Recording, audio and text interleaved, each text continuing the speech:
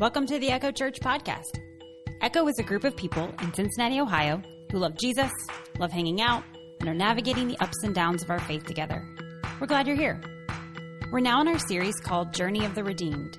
It's a study in the book of Luke, and as we explore the life of Jesus, we also examine our own journeys shaped by him. Good morning, friends. Merry week of Christmas. Eric thought that was a funny phrase, but I was trying. Merry week of Christmas. You guys, the oldest living person, apparently whose age has been verified. I was doing a Google search this week, and it was very much about who has been verified and who hasn't. I guess there's, if you're going to set a record, they have to verify you. The oldest living person currently, right now, Kane Tanaka in Japan. She is age 118. Her birthday's on January 2nd, so she's very close to being 119. Now, she spent her life in Japan, and it says that she became a believer. She ran a noodle shop with her husband for years, but she only has had this record just for a little bit because in November, there's a woman named Francisca Lola Susano in the Philippines who was 124 years old. She passed away on November 22nd, and it was in the midst of Guinness Book of World Records trying to verify her age. So I don't know if she ever got to hold the title officially in the book before she passed. And currently the oldest living male verified by Guinness is 112, Emilio, and he lives in Spain. Just think of all of the things that these people have seen, the wars that have been fought, the inventions that have been created. If you live to be 100 or more, you are a centenarian. If you live beyond 110 or more, as these friends have, they are super centenarians. I'm glad they get a very superhero kind of a name. Now, of course, scientists have been trying to figure out what in the world makes some of these friends live this long. What is the superpower to their super centenarian lifestyle? A study released this January from 340 Dutch people over the age of 100 were studied for 4 full years. And they were surprised to see that many of them had the cognition, the development of people who were 30 years younger than them. And in fact, 44 of them have since passed away, and they have studied their brains. Well, several of them have passed away. 44 of them actually had Alzheimer's-like deterioration in their brains, but they did not show the cognitive disabilities that disease can bring. So now they're trying to figure out, why are they resilient or resistant to this disease? But they realize that people can live and function even though they have Alzheimer's. So this is a new branch of study. Scientists in Japan, they studied 160 people in their country who were centenarians, and they found there is a microbiome called secondary bile acid that they found in common of all of these centenarians. And they feel like that the fighting of bacteria is somehow could contribute to their long life. And finally, did you know there's 5 blue zones identified around the world, 5 towns where people in those towns seem to live the longest per capita. We've got Sardinia, Italy, the islands of Okinawa, Japan, the Nicoya Peninsula in Costa Rica, Icaria, Greece, and Loma Linda, California. And several people have finally put together all these interviews from people who live in these blue zones, and they're trying to figure out, what are you doing? Is there anything in common that we can all take into our own lives? There are 3 things that they are trying to say. They're saying, look, most of these people, they do kind of live isolated in mountainous regions where there's not a lot of in and out. So we have to put that factor in. But they do eat plant-based diets mostly. If they do have meat, there's very little red meat. But it says beans. Beans were the most important of all of those vegetables. and drinking tea and red wine. Now it says that they do walk every day. And they said even if that's just natural movement and moving about, that they lived in communities where you would walk to greet your neighbor, or the tasks that you would do on your day-to-day list involved moving about. They were not sedentary? I'm going to say that wrong. And finally, what I loved, this last piece of the puzzle, they lived in community with one another, and they all felt a sense of purpose. So many centenarians living in these 5 regions talked about not being isolated, but you live within your community. You know your neighbors. And so many of them talked about their faith gave them purpose. Having people and having purpose in your life, that led to their longevity, they felt. Today, we're going to meet 2 older Jewish residents of Jerusalem, and we're going to see the purpose that they have had in their life that has kept them going. And we're going to see them interact with the baby Jesus. We are in segment 2 of our Journey of the Redeemed. It is Crown of Joy, Song of Praise. And we've been looking back on Jesus' birth and his childhood.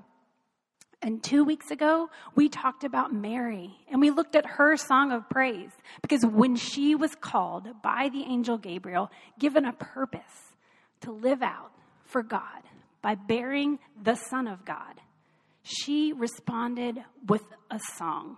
And we were all challenged that sometime this month, let's process our own lives in song, a song in our heart, sing to God or about God. Last week, we looked at the Nativity, and we tried to go between our traditions versus what was reality at the manger. And we discovered that it really was a picture of sacrifice by Joseph, by Mary, by Jesus himself. And we were challenged to live in a life in such a way that we're willing to sacrifice for others. And today, we're going to see that Jesus' purpose continues to be vocalized, prophesied about, spoken of. And we're going to meet 2 people who had been waiting for years to meet the Messiah. Burke is going to read for us today from the New Living Translation. And we're in Luke chapter 2. And Burke, if you could read for us verses 21 through 24. Thank you. 8 days when the baby was circumcised, he was named Jesus, the name given him by the angel even before he was conceived. Then it was time for their purification offering, as required by the law of Moses after the birth of a child. So his parents took him to Jerusalem to present him to the Lord. The law of the Lord says, if a woman's first child is a boy, he must be dedicated to the Lord. So they offered the sacrifice required of the law of the Lord, either a pair of turtle doves or 2 young pigeons. These are just a few short verses here, but there's a lot of Jewish history and the law. There's different regulations that's all wrapped up in why Mary and Joseph traveled to Jerusalem, to the temple, to do these things. So let's dig in. First, we see that Jesus, on the 8th day, he was given his name. Gabriel had already told Mary before he was ever in the womb that his name would be Jesus, but that's when they would announce it during the circumcision. Genesis chapter 17 said that all Jewish males were to be circumcised to physically represent the covenant that the Jewish people had with Yahweh, the Lord God. God said, I will confirm my covenant with you and your descendants after you from generation to generation. This is an everlasting covenant. And God said that your responsibility is to obey the terms of the covenant. You and all your descendants have this continual responsibility. From generation to generation, every male child must be circumcised on the 8th day. Jesus is a Jewish male. He's circumcised here 8 days after his birth. Next, there was talk about purification and the offering that Mary was supposed to present. This is because this is Mary's purification after childbirth.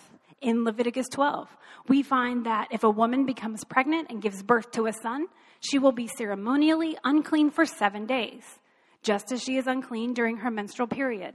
On the 8th day, the boy must be circumcised, and after 33 days, she will be purified from the bleeding of childbirth. During this time of purification, she must not touch anything set apart as holy, and she must not enter the sanctuary until her time of purification is over.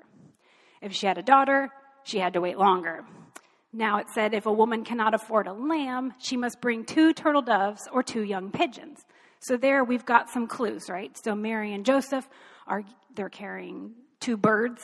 And so therefore we get a little bit of their financial situation here. At this time, at the temple, Mary had her purification sacrifice, and then Joseph would have been going about the ritual of redeeming Jesus, because Jesus was the firstborn and he was a male. And so we read this in Exodus 13. Dedicate to me every firstborn among the Israelites, and you must present all firstborn sons and firstborn male animals to the Lord, for they belong to him, and you must buy back every firstborn son. So I love this too. There's an explanation for people like, in the future, your children may ask, like, what's going on? I love this. In scripture, it's like, okay, in the future, you're going to kind of forget. Maybe you're like, why are we doing all of this? And here's a reminder that says, with the power of his mighty hand, the Lord brought us out of Egypt, the place of slavery. Pharaoh refused to let us go, and the Lord killed the firstborn males throughout the land, and that is why we sacrifice the firstborn males to the Lord, except the firstborn sons are always bought back. This is a picture of redemption. And even though we think, well, Jesus was the Son of God, he's still dedicated to God in this ceremony, in this time. This beautiful picture of redemption that God has been doing throughout history.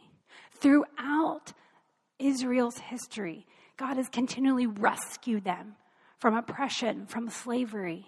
And Jesus was born to rescue us from sin. Now, dedicating the firstborn to God, buying back, Mary had to wait 33 days, as we said. And then we know that Jesus is about a month old because in Numbers 18, it also says to redeem them back when they are a month old. And the redemption price, 5 pieces of silver. Jesus was the Son of God. He was neither on sale, nor did he cost any more than any other baby. So picture this. We've got Mary, we've got Joseph, and there's 1-month-old baby Jesus. And they head into the temple. You would go into the outer courts, and then from there, they would split up. Mary would go into the court of women, and Joseph would need to go to the court of Israel to do the buying back. We can imagine one or the other of them, who's holding Jesus? Not sure. Maybe Mary's got him in her arms and carrying pigeons at the same time. Or Joseph's holding him and got the money. And he's ready with those 5 pieces of silver. Either way, maybe they pass him back and forth because they're very proud parents. This is their firstborn son. This is a special son that maybe not everybody knows. But they do encounter 2 people on their way before they split up. And the first person we meet is Simeon. Burke, if you would read for us verses 25 to 32, please. At that time, there was a man in Jerusalem named Simeon. He was righteous and devout and was eagerly waiting for the Messiah to come and rescue Israel. The Holy Spirit was upon him and had revealed to him that he would not die until he had seen the Lord's Messiah. That day, the Spirit led him to the temple. So when Mary and Joseph came to present baby Jesus to the Lord as the law required, Simeon was there. He took the child in his arms and praised God, saying, "Sovereign Lord, now let your servant die in peace, as you have promised. I have seen your salvation, which you have prepared for all people. He is the light to reveal God to the nations, and he is the glory of your people, Israel." Simeon's got several descriptors here. We see that he said that he won't die until he gets to see the Messiah. This was a gift given to him by God. Because Simeon is said to be righteous. He's devout. It says the Holy Spirit was upon him. These are kind of the descriptive words that we've already read about in Luke so far. Zechariah and Elizabeth were both considered righteous. They became the parents of John the Baptist.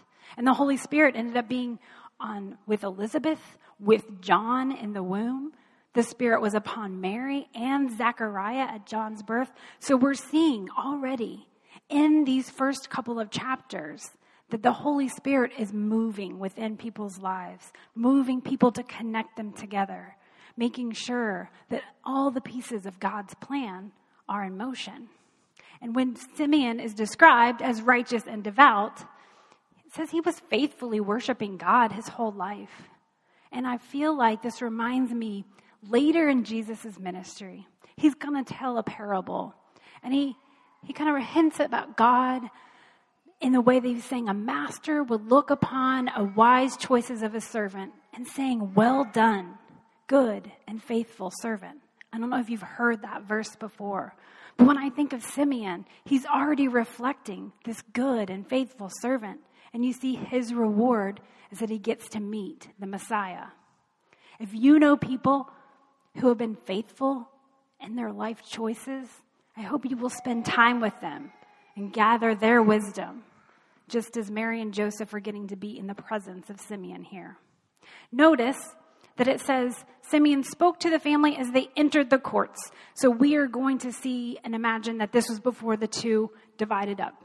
And you can imagine that as they went about the tasks of their offerings, their dedication, that they were keeping Simeon's words ringing in their ears. This beautiful picture, these beautiful words about who Jesus was. But in all that light that Simeon describes, those aren't all his words. He mentions some darkness as well. Burke, if you would keep reading for us, verses 33 to 35. Jesus' parents were amazed at what was being said about him. Then Simeon blessed them, and he said to Mary, the baby's mother, "This child is destined to cause many in Israel to fall, and many others to rise. He has been sent as a sign from God, but many will oppose him. As a result, the deepest thoughts of many hearts will be revealed, and a sword will pierce your very soul." Jesus was the light to nations.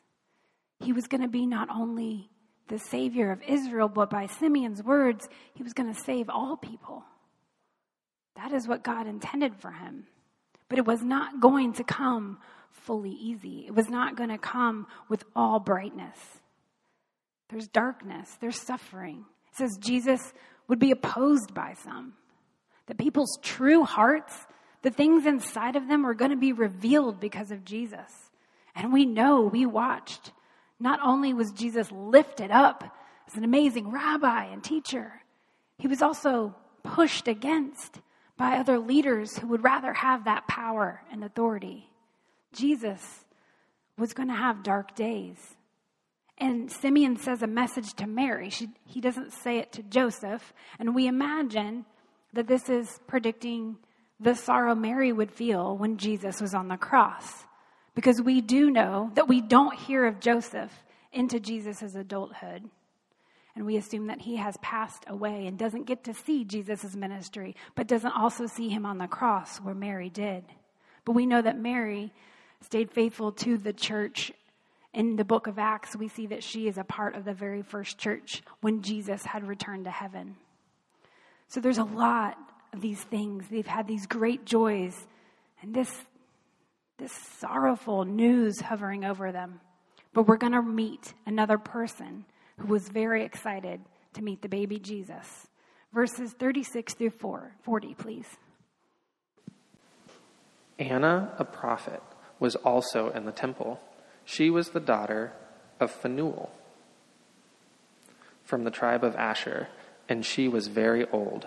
Her husband died when they had been married for only 7 years. Then she lived as a widow to the age of 84. She never left the temple, but stayed there day and night, worshiping God with fasting and prayer. She came along just as Simeon was talking with Mary and Joseph, and she began praising God. She talked about the child to everyone who had been waiting expectantly for God to rescue Jerusalem. When Jesus' parents had fulfilled the requirements of the law of the Lord, they returned home to Nazareth in Galilee. There the child grew up, healthy and strong. He was filled with wisdom, and God's favor was on him. So now we meet Anna, and she comes along, and we hear a little bit about her background. It says that she's from the tribe of Asher, so we're noting that she is not in a priestly line like Zechariah or Elizabeth. So she's spending time in the temple not out of any obligation familially, because that's what's her choice, to live there day and night. Now, the thing about Anna that I tend to focus on as I look at this choice, she didn't get to choose the fact that 7 years after being married, she suddenly had a new identity as widow. She didn't get to choose that she had pain or trauma or social anxiety. Remember, we talked about the way that widows would have been vulnerable in this culture. She didn't get to choose any of those things. But like Simeon, she chose how to live despite and through that trauma. And it makes me wonder, did she first go to the temple just as a way to just pour everything out to God in tears and in faith? And did she find comfort there and just ended up staying and staying and staying? But we read that Anna has another identity. She didn't get to claim widow or choose that for herself, but it says she is a prophet. And I don't know if that was the identity given to her early on in life, or if it happened after her years and years at the temple. But somehow, now she speaks words on behalf of God. She has lived through pain and suffering. She has chosen to worship, pray, fast in the Lord. And she now has a new identity. We're all going to have pain in our lives. And at times it feels like there's no way out. And there's no timeline. But somehow you're going to look and you're going to realize you're a little stronger than maybe you were the day before. And I hope that you, like Anna, will use that strength in order to give words to someone else. Because Anna was looking around and there was other people who were feeling burdens. Other people, it says, were wondering, will God ever redeem Jerusalem? And Anna, now she sees Jesus and she goes and spreads that joy to them. She's trying to relieve their burdens. And so she is a mouthpiece for the Lord. And just as Anna did, we are reminded and promised and challenged that when we have pain, we can use what we have learned to comfort others. 2 Corinthians says, all praise to God, the Father of our Lord Jesus Christ. God is our merciful Father and the source of all comfort. He comforts us in all our troubles so that we can comfort others. When they are troubled, we will be able to give them the same comfort God has given us. That's one of my favorite scriptures, and I lean on that. I lean on it. So we're looking at this temple experience, meeting Simeon, meeting Anna, going through these rituals, and then hearing the Spirit move and speak words that Jesus would fulfill.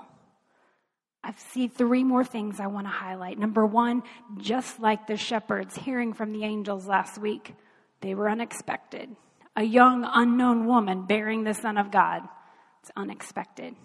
Maybe Simeon and Anna being a piece of all of this, maybe that wasn't quite expected. I don't know how the older people in the culture, if they were revered or seen as off to the side. But I know how our culture can sometimes treat people. And they were valued in God's sight. And whether expected or not, they were a piece of God's kingdom and his great plan. We get to read their words throughout history now. Number 2, I like how the New Testament scholar N.T. Wright calls Simeon and Anna. He says they are devoted worshipers and prophets who are pictures of patient hope. Patient hope. They experienced years of wondering, what if? Why is God silent? Everyone was looking around wondering, when will we be rescued? When will we be redeemed? carrying that burden on behalf of others. They felt some suffering. It's a kind of a somber picture, yet they had patient hope. And we see that Jesus was going to grow up and carry the suffering as part of his redemption. He would have patient hope with them. And finally, I want us to note that the way Luke, the author of this book, has presented to us these beautiful prophecies, light and darkness, and in the chapters that follow, as we watch Jesus minister in his adulthood, we're going to see, just as the first readers of Luke's book had seen, that everything said here will be fulfilled. So let's watch for it and let's wait. Now, this unexpected plan and the unexpected people of Simeon and Anna, who we met today, they just give us a message that all of us, we're all invited into the kingdom. We can all have tasks on behalf of God, for God, representing God. And we can have that patient hope. We are given that purpose. Just as Simeon and Anna had purpose, right? We said that was one of those centenarian, long life things that they had purpose in life. And we see that here. But I think it's helpful to see other people live it out, because we can read about all these things in our faith and we can say like, yes, I'm supposed to persevere, and yes, God is going to be with me, but I don't see him. And that can be hard. It can be hard to relate to an invisible God. So when I see people like Simeon and Anna, I'm like, that's a person who lived and had faith in the invisible God, and look what happened for them. But you know what also is great? It's great when you and I can meet other people here in this lifetime, face to face, and we also see people who believe in an invisible God and have this amazing faith, this perseverance, this patient hope. And look at the wisdom that they have. That's what I see this church being, what we're called to be as God's church. It's to find people who are faithful to learn from and to become the faithful people so that others can learn from us. On this journey, as we have been looking, how do we live as a redeemed people of God? We learn from wisdom and we pass it on. From Simeon, when I look at the way he interacted with Joseph and Mary and baby Jesus, I always look from the perspective of the family for some reason. And I see that they took in Simeon's wisdom. They got to be in the presence of his longevity and wisdom. And if you have the opportunity this Christmas season to be around people who are older than you or have just lived life in the faith longer than you, I say spend time with them.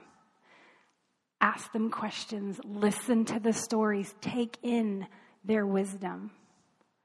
Because you will find strength for your journey with Jesus, in your pain and in your joys, because you can see from their example how they lived.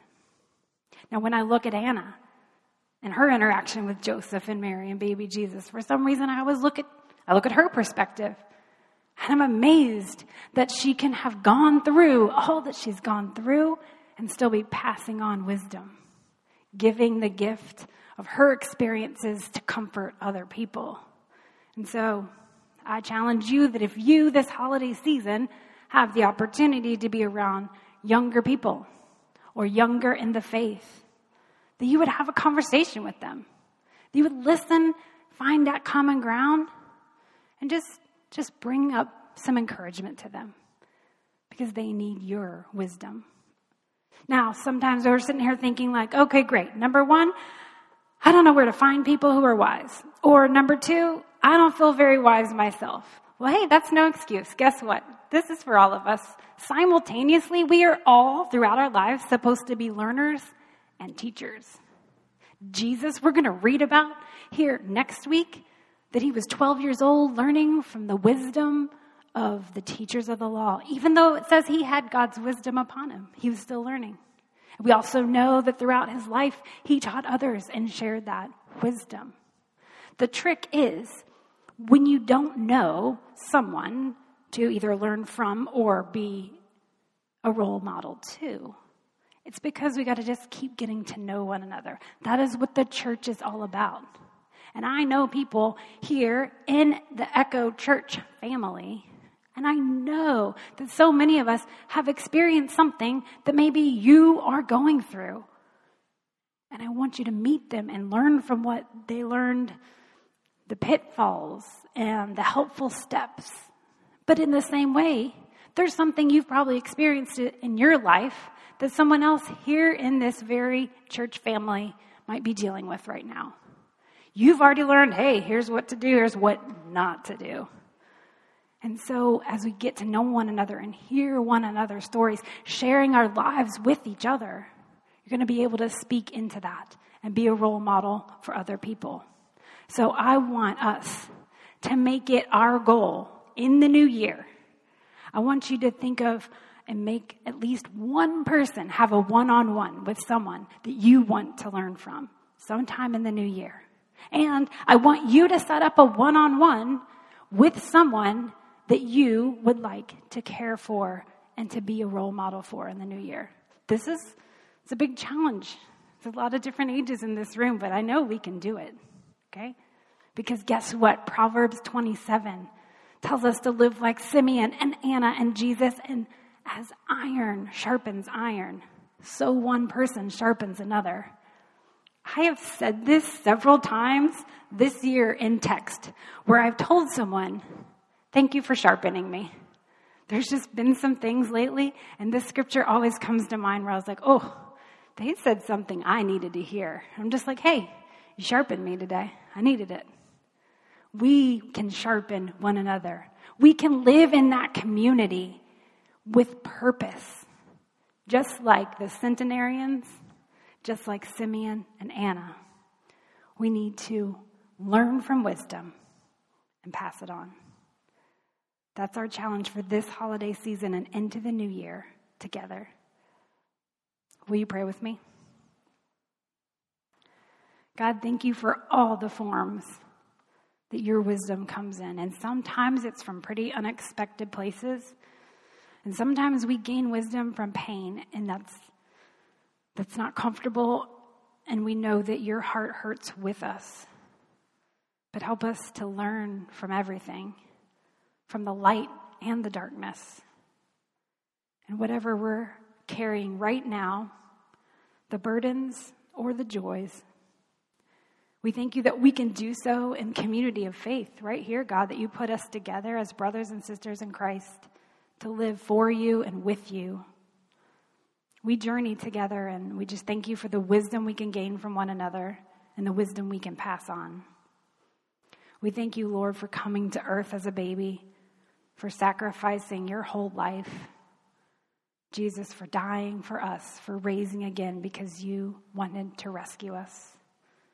We lift you up now and forever. Amen. Thank you for the gift of your attention today. If you ever want to join Echo Church in person, we meet on Sundays at 10:30 a.m. You'll find us at 1301 East McMillan Street. That's in the Walnut Hills neighborhood of Cincinnati, Ohio, just up the street from our city's beautiful Eden Park. Find out more about us on our website, echochurch.org. Have a great week.